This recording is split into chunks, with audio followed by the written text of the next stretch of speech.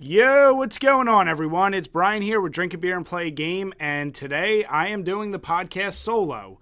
Jim is on a much-needed vacation, and I just wanted to keep this consistent. I've said that in many videos in a row, and I really want to keep doing a podcast every 2 weeks just to keep content for you guys and to really help, the people who listen to us on iTunes. I just want to stay as consistent as possible. Can't guarantee it's going to be a full hour because I have no one really to banter with. So I'll do my best, but I do have some info and some information I think you guys might really like to know, especially about something new that I've just created. But before we get there, today I am drinking the Yards Brawler. Now, Yards is one of the most popular breweries in Philly, and anyone who drinks from there probably knows this beer. But let me get pouring and I'll do Jim's bit about reading the the label. So the label reads, crafted in the style of an English session ale, this malt-forward ruby-colored ale is great for when you want to go a few rounds. And it's 4.2%. A little bit more information. When we first got into brewing, it was just to make beer for ourselves. Friends liked it, so we made more. As our circle of friends has grown, so has our line of handcrafted ales. We're proud of each and every one we brew. We hope you and your friends enjoy them as much as we do. From Yards.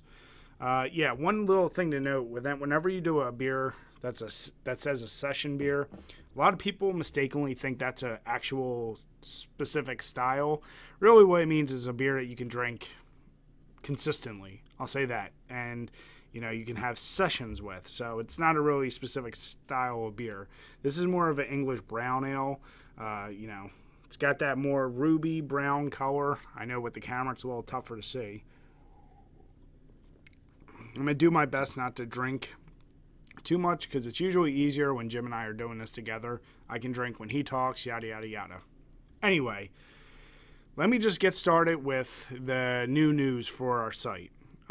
Recently, I've been playing around with the idea of putting together brackets, similar to March Madness or any other type of bracketing you've seen. And I wanted to start running weekly brackets for our site to get fan engagement. We're almost at 10,000 followers on Twitter, our YouTube, and everything else. We get a lot of comments on things, and videos are always a great way, but I wanted something else to have more fan input on their opinions, what they think compared to us. So I put together the first bracket, if you want to call it the inaugural bracket for us, and it's really trying to find the best video game console. Now, voting starts today, which is July 9th. I'm already fucking up. And it goes until this Sunday. I will reveal the results at the next Power Hour podcast. And next week, as soon as this poll ends, I'm going to be starting another one with the best beer style. So every week, I'm going to alternate between a video game topic and a beer topic, going with the theme of our website.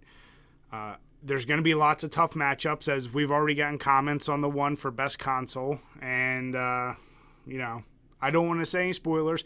I will say, for me personally, when I voted, I picked PS2 as my favorite. Jim, I know he picked Sega Genesis, because of course he would. And yeah, I'm really curious. I have thoughts on which console will win. If I'm a betting man, I almost want to say either NES or Super NES. Maybe PS2 if people are like me and really love that console.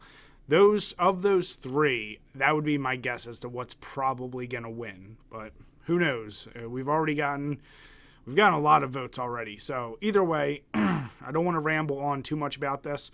But like I said, get your votes in by this Sunday.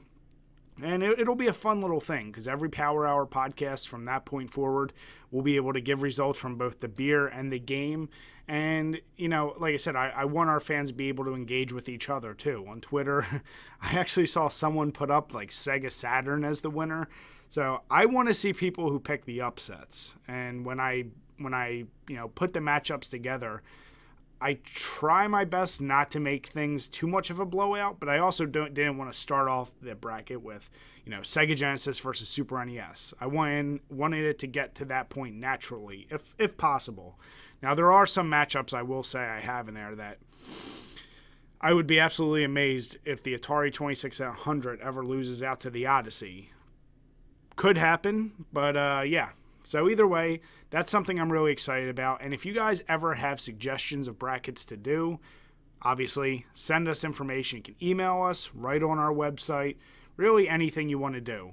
I can tell you right now, I have a ton of ideas for video games and beer. So if you send us a suggestion, I'll either say, hey, already got it lined up, or I'll add it to the list. Obviously, if it's happening every other week in a certain topic you like, it might take a while to get to. But either way, it's something I'm really excited about. I love doing this and getting the fans involved. So hope you guys will enjoy that. So for the rest of the podcast today, there's a thing that has come up multiple times whenever we do our video game reviews or even our beer reviews. People always question about how do we rate things. And if you watch our videos, it's very, in a way, structured in the sense that we try to stay consistent with how we're actually rating a game. And if you recall from any of the videos we've talked about before, we love other online reviewers, but we also felt there were certain things lacking. There was a lack of consistency. There was too much nostalgia versus the actual how good is a game.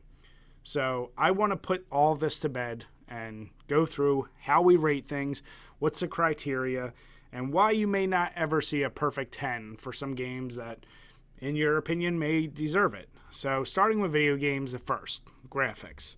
This is one that's kind of undebatable as to what we mean by this.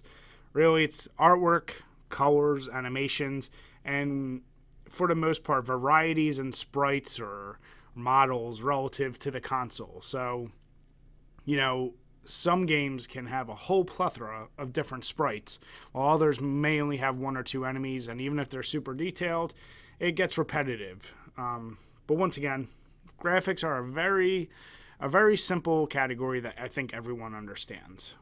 The sound. Now, this is another one everyone knows. We're talking about the music, the sound effects, ambient noises, if there's environmental noises, just everything that composes everything you hear within a game. We tend to give better scores to games that have super memorable soundtracks that will get stuck in your head forever, like Super Mario, like Sonic, Castlevania. I mean, most Konami games. I could go on and on with that. But then again, there are games that are horror games that might not have the most, memorable soundtracks. They're just there for the ambient noise or background, and it's really the sound effects, the creature effects, all the little details that can make an experience make you feel like you're there. So that's kind of the basis that we do sound on. The control. This is an interesting one. So people instinctually think when we're talking about control, we're strictly speaking about input response and if there's any lag, hit detection, things of that nature. It's all those things for sure, and those have the largest amount of impact to our score. Like if you're playing a game and you hit the attack button and there's a delay in the animation, that's a big issue for us. But another thing we kind of tack onto there is if there's a really steep learning curve with how to use the controls effectively, that can result in affecting in how the game operates. Some people could argue that's a gameplay thing, but for us, it is directly tied with control. If you need to memorize a shit ton of different combos or something and you can only beat the game by really memorizing that stuff, to us, that's a bit of a flaw. A game that's great is a game that has simplistic controls and it's all about the timing of it. So if you add a level of complexity that's just you're trying to memorize how to use the control, that's a part of the issue too. So that I hope clears up for some people why some games might have really good control and no input lag or anything like that, but we still can't give it a 10. Next is the gameplay. This is one of the ones that always seems to be grouped in with every other review site we've seen. They tend to tag things like originality, replayability, all the things that we've broken out. They just throw on top of the gameplay. For us, gameplay is really how much fun is the game. how deep is the experience? Is it compelling? Does it have a good story? All these things that get tied into a good gameplay. And you know it when you see it. Some games can control perfectly, but the gameplay is just really basic and boring.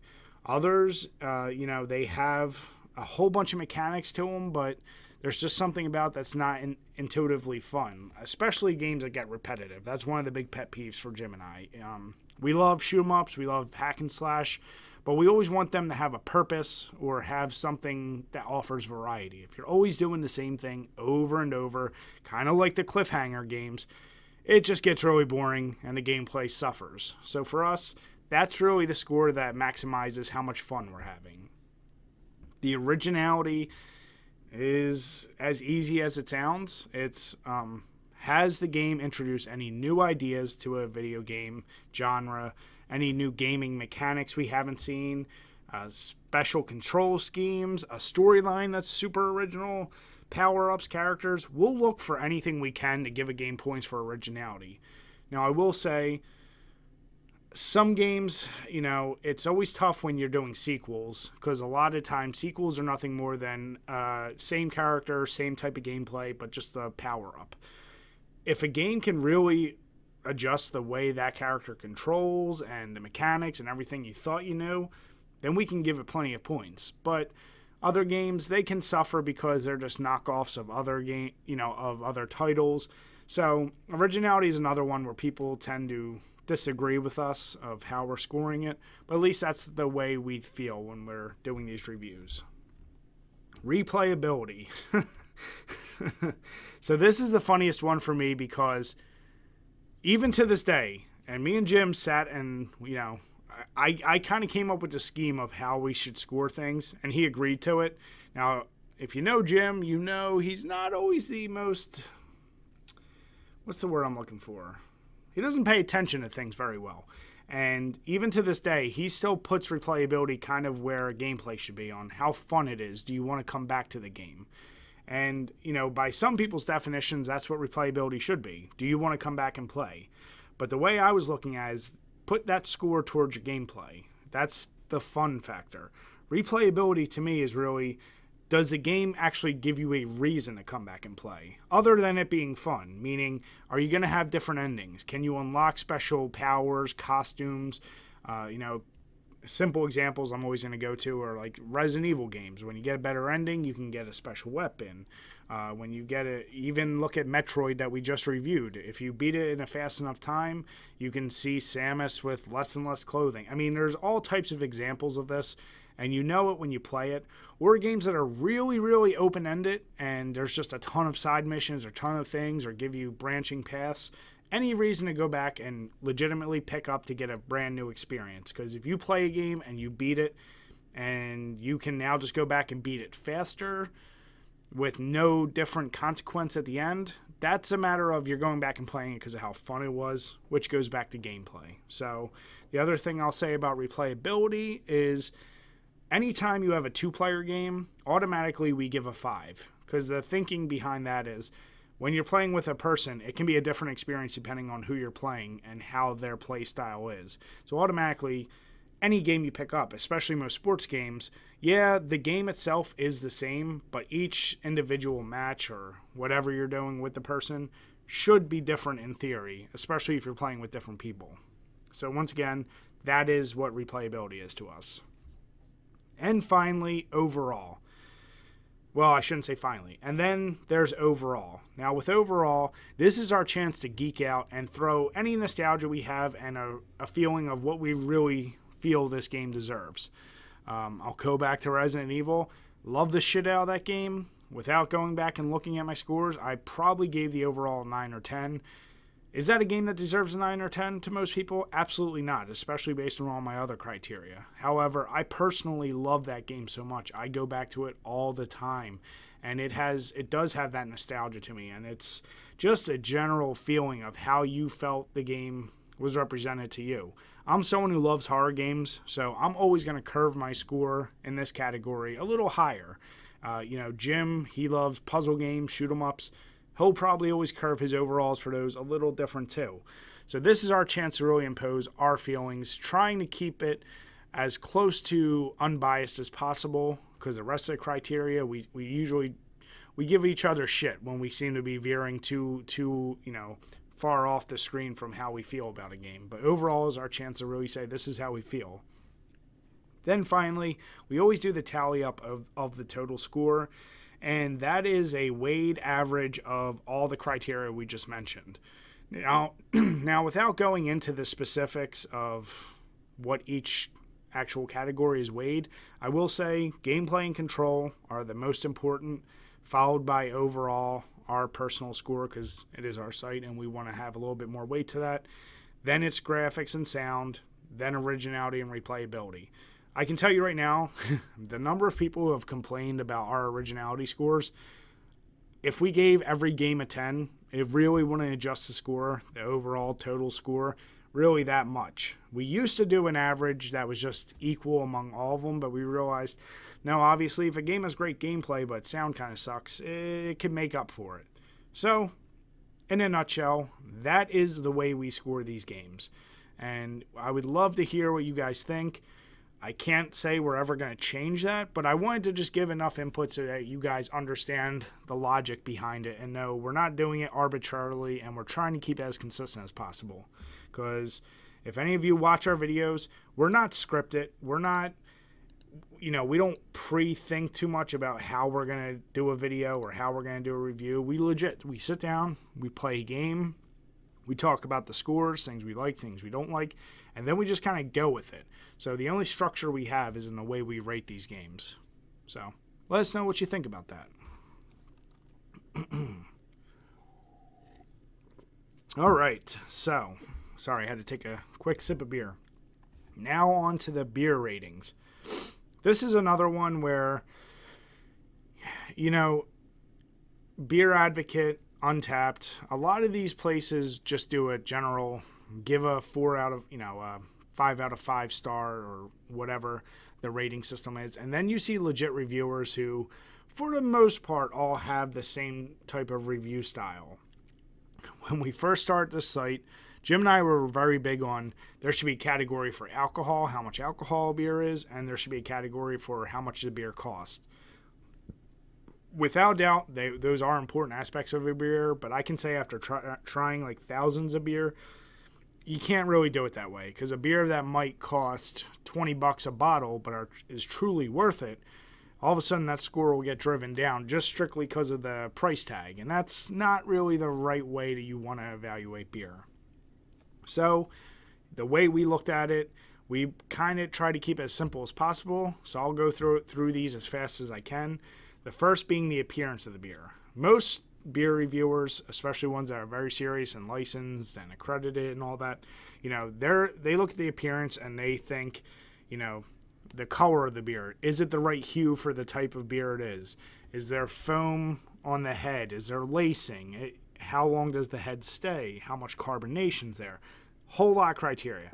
And while that is important to us to a degree, I actually refer to the appearance of the bottle or the can itself, because being someone who, I know the styles I like and I know which particular breweries I really like, but if I'm going to go out and say, you know what, I'm in the mood to try something else, one of the big selling points for me is the bottle or the can itself and the artwork on it. The amount of time a brewery decides to spend on that, to me, doesn't always correlate to the quality, but I appreciate them doing something, because there are some beers that go super minimalist and that's their choice and their style, and it's just basic ass font and it looks Unless I have a friend tell me, yo, that beer is really good, you need to try it. Honestly, I'm probably never going to just go pick up that can. And I'm not someone who wants to go in a beer store, open up my app, see what beers are rated. I just want to get the experience myself. So when I see companies that do spend the time to put good artwork, we give those a little bit higher score for the appearance. I just think that is a easy way to determine who's going to pick up what beers, and it's a category that usually goes unnoticed. So the next category is the aroma. That's as direct as it can be. How strong is it? How varied is it? And, does it enhance your ability to drink the beer? I've already done some beer reviews for Miller Lite and Budweiser, and the aroma is super lacking. But a beer like this, you can get tons of notes of like toffee, of caramel, and it lingers fairly well. It's not the strongest smelling beer, but the aroma is there, and it does help enhance your enjoyment of the beer right before you're about to sip it. So that's that category. Taste, not even going to waste time on this one. You know what it is. It's how strong is it, what's the complexity, and how good is the flavor. The experience. Now, this is where I combined a lot of subcategories that most reviewers will do, because, you know, one of the big things you'll see if you ever look at a beer review is the mouthfeel. Really, that kind of ties it to, is the beer dry? Does it leave you a little salivating? Does it burn? Does it, you know, leave bitter? There's all types of things with the mouthfeel and how you like it. Some will describe a beer as creamy, some as tart, some as clean, crisp. Once you really start drinking a lot of beers, you'll understand it almost immediately. I still am finding myself, you know, I can detect what the appropriate mouthfeel is of beer. But on top of that, what's more important to me is what's the drinkability of the beer. You know, when I'm sitting here drinking a beer like this, it's not too heavy, goes down fairly smooth. Sorry, my dogs are breaking something upstairs. It's not too heavy, goes down fairly smooth, and it's a generally enjoyable experience. I like beers like that. And it's also, how strong is the beer? You know, are you taking a few sips, it's super boozy, and you're going to get drunk right off of one bottle? That could be a good or bad thing depending on your mood and what type of beer it is. So the experience is one of the more all-encompassing categories, and it captures a lot of different areas that most brewery reviewers would separate. For me, that's about the whole overall experience of the beer. From the moment I pick this up, drink it, and then how I feel, especially with a hangover at the end of the day or the next day, that's all part of drinking beer and part of the experience. So it's a little more of the nuanced categories, I'll say.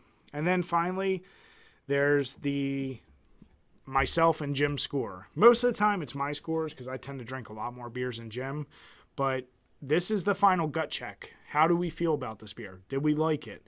You know, there can be beers that you might not love the aroma, but man, that taste is amazing and the experience is awesome. And you love, like, there's a lot of factors, but that's just that final gut check. This is our score. This is what we think this beer should be. And similar to our video game reviews, finally, we go to our total score, which once again, it's a weighed average of all the individual categories.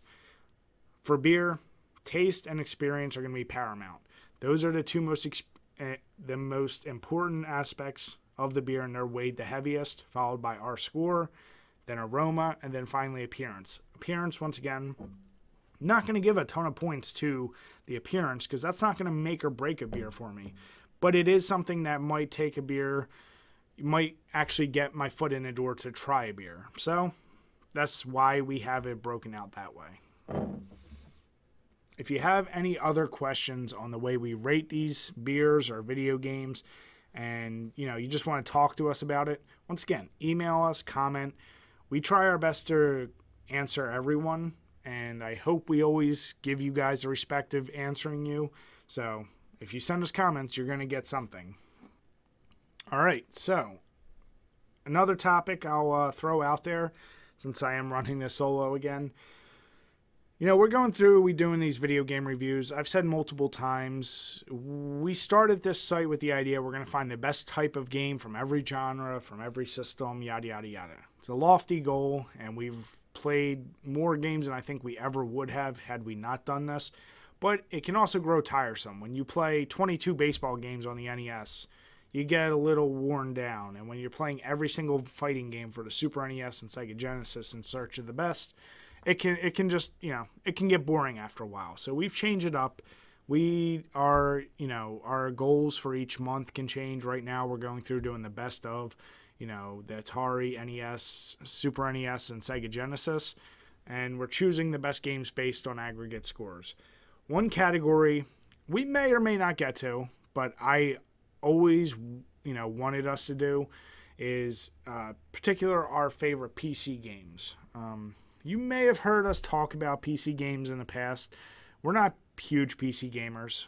We don't run Xbox, PS4 quality games off of it. We have usually older games, RTSs, or anything like that. And one genre of game that I absolutely always loved since I was a kid is the real-time strategy. And I just wanted to sit here and show you and go through, the games that always inspired me and I still love to this day. So first of all, the original Age of Empires was a game that got me into RTSs. The idea of building up, gathering resources, building a city, building an army, and that kind of just, I love SimCity, but it never hooked me like that, like Age of Empires did, because it lacked that battle aspect and the strategy of using units against other units, and I just love that. So for me, the epitome of that type of game has always been Age of Empires 2, especially with the expansions. It's a game that it's still to this day, I think they've remastered on Steam. There's always competitions, and it has a hardcore following, and it's for a good reason. It's amazing. Each civilization obviously plays completely different from one another. I'm not going to sit here and give you a whole history lesson of that game, but what I will say is I've personally always loved that style more than StarCraft. Jim, he loves StarCraft, and that's great if you're good at being competitive in those games. I suck at being competitive. I actually prefer playing single player, not campaigns, just playing individual matches against a bunch of AI robots or whatever, because I like to take my time. I like seeing like a city legit built up and not having to rush and use hotkeys and get a million units to this point. I respect the strategy in those things, but that's just not my style. So because of Age of Empires, that led me into a series that I could only have hoped for as a kid. My biggest fault with those Age of Empire games and a lot of other RTSs was the limited amount of units you could have. Even if you had the minimal amount of civilians, you could only have, I think, like 100, maybe 200 units on a screen at a time. I always wanted a full, big-scale army. So then I would go on to discover the Rome Total War series, which, holy hell, you're talking thousands and thousands. I think in some cases you can get up to 10,000 units of different armies battling each other. And that game, it can push a lot of people away. The amount of management you have to do at each settlement, the amount of politics and moving your armies, there's so much involved. But man, when you get down to the actual battle, it's going to test your strategy. Even if you have the best units in the world, there's things like if your morale breaks, if you get outflanked, there's so many little nuances that you just have to do perfectly. And it teaches you like, oh, okay, these armies did this style of warfare, and you have to use them to advantage. If you choose to be like the Spartans and you get flanked by horses from behind, you're going to get messed up. Learning all those nuances made the game so much fun for me. And of course, that led into basically every other Total War game. I went up to as far as the Empire Total War. I did not get Shogun. I didn't get into those newer generations because by that point my computer sucked. Now I have a computer, I could probably run those games. I just don't have the time. I would love to get back into them, but these games to me are still just, let me put them up here. These games to me are still just the epitome of large scale battles that, if you really do want to get involved, and especially if you want to do something nutty like, I don't know, have the Celtic nation of the Roman era try and take over all of Europe and that little section of Africa and Eastern Europe. This is a game that can let you do that. And I would highly recommend it, but I would say know what you're getting into, because this game could be boring to some people and super frustrating. So, yeah, these two. And then finally, one of the games I would call as my dark horse of RTSs, which I knew nothing at all about. It was one of those cases where I think I was just wandering, not GameStop, some game store, and I came across is the Dawn of War RTS. Now, Dawn of War has come out with a newer version. I think it's just called Dawn of War 2, and the graphics look absolutely insane, and that's all well and good. But this game right here, holy hell, it combined even more aspects that I liked from Age of Empires. Once again, drastically different. I wouldn't call them civilizations, but factions you could pick from. It pulls from the Warhammer 40K universe, which I knew nothing about. I know a lot more about right now. Obviously, it was one of those board games where you can pre-paint the figures and, you know, make them fight each other that way. But I will say this game, it takes the different units to a whole nother level, because you can have things like the Chaos Marine units who have these giant monsters that come out, and you have to use them a special way. But then you have some of the other factions that are all about stealth and robotics. So each experience truly is different, and the best thing I like about this is depending on which of the expansions you have, your goal is to take over a whole planet, and you go from, I'll call it like almost a mini country or territory to territory, in search of taking over the whole planet. And I always like that style versus just, you know, a preset only take over these numbers, because you need to really figure out who you're going to allocate resources to, and every faction from the game is on that planet. So you might be in a really big war with the Chaos Marines, but then you get attacked from somebody else, and you're going to have to sometimes just give up a land because you don't have enough resources there. So another one, this is my dark horse, like I said, that I grew to love. And it's just a type of game style that has always really appealed to me. I'm not a competitive person when it comes to this. I will play friends. I don't like to play randoms because, once again, it goes into that just build, build, build, build. There's almost it's less of a open experience, because I feel like if you don't do a certain method, you're almost guaranteed to lose against players that know how to do. And I know I'm probably saying that a little goofy. People who play StarCraft, when I watch them, you almost always see the same strategies. Like maybe there's 3 or 4 strategies depending on who you pick. And if you don't do it perfectly right from the beginning and you don't get your hotkeys down, you're going to get smoked. And like I said, that's just never appealed to me. So just wanted to share that with you guys. All right. So then really, I don't have a whole lot else to say. I am in the process of, and I've mentioned this multiple times, I've been going through re-uploading beer reviews, video game reviews, trying to get our site a lot more active. Now, we've had a lot of activity and a lot of viewers on our site, and I'm so thankful for you guys that do come over. So as you come to our site to fill out these brackets from a weekly basis, check out some of our other links, and, you know, I would love your feedback on there, because you know, on days or weeks where Jim and I get really busy, a video might be a little too much for us to get out. We always try to get at least a review out, a few segments from our Power Hour, a beer review, whatever we can, we try and get out. But the site is something I feel like no matter what, I can put enough time into to get something out to you guys. So, yeah, make sure you check that out. Other than that, I don't think I really have anything else. Jim and I do have topics we keep on record for when we meet together to do these Power Hours, and I don't want to take anything away from those. And it's really tough, because there is one topic that I would love to talk about, but I'm not going to. I'll wait till Jim's here because I want to see his reaction. Just once again, guys, in general, thank you so much for the support, subscribing to us on Twitter, on YouTube, on Instagram, and anywhere you follow us. We really appreciate it.